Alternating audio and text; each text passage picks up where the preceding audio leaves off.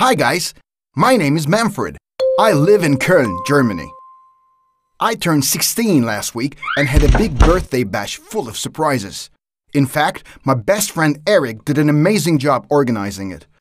All the popular girls from school attended my party. When Mom and Dad came home in the evening and saw the mess, they couldn't believe their eyes.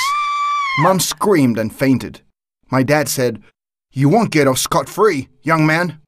Dad was beyond himself as he was trying to help Mom up. My parents grounded me for a month. I had to clean and organize the basement every day.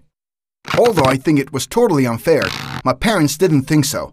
If you could only see what a terrible dump our basement was. As I was sweeping the floor, the broom got stuck to something. There was an iron circular pull handle peeking out of the dust cloud. As I got close, I noticed it was a trapdoor. I wondered if my parents had ever seen this. Of course, I pulled the latch and lifted the lid. It was pitch black, so I used the light of my cell phone. It was a very small room, almost like a cell. In the corner, there was a locked trunk. With a little jiggle, I managed to open it because it was rusty. I had no idea what I would find inside. I even thought about the possibility of something evil and sinister coming out of it. But curiosity got the best of me, and I was willing to take that chance.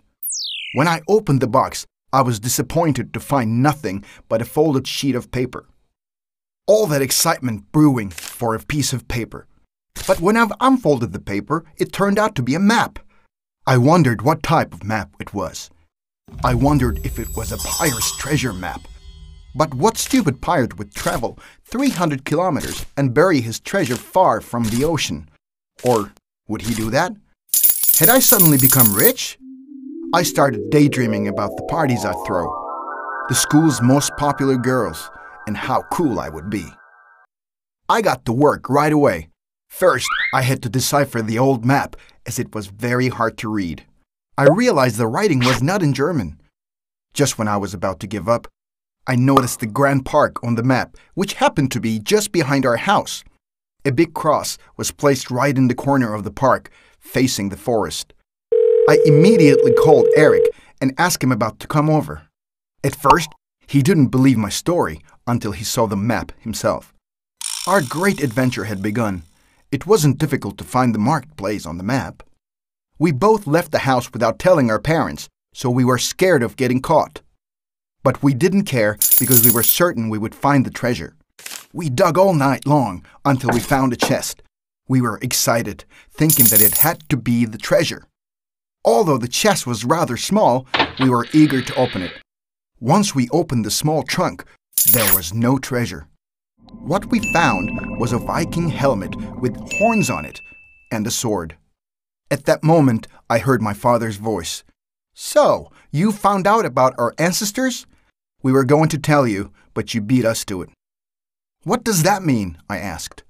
"That sword and helmet belonged to your great-grandfather, Manfred." "Are you saying that I'm a Viking?" "Yes, you are, like everybody else in this town. You were supposed to learn about this secret by the time you turned 18, Dad said. I've seen a lot of movies and read a lot of books about Vikings. That's why I like the idea of being a Viking too." Then Eric and I looked at each other and roared with our fists in the air, "Hail, Vikings!"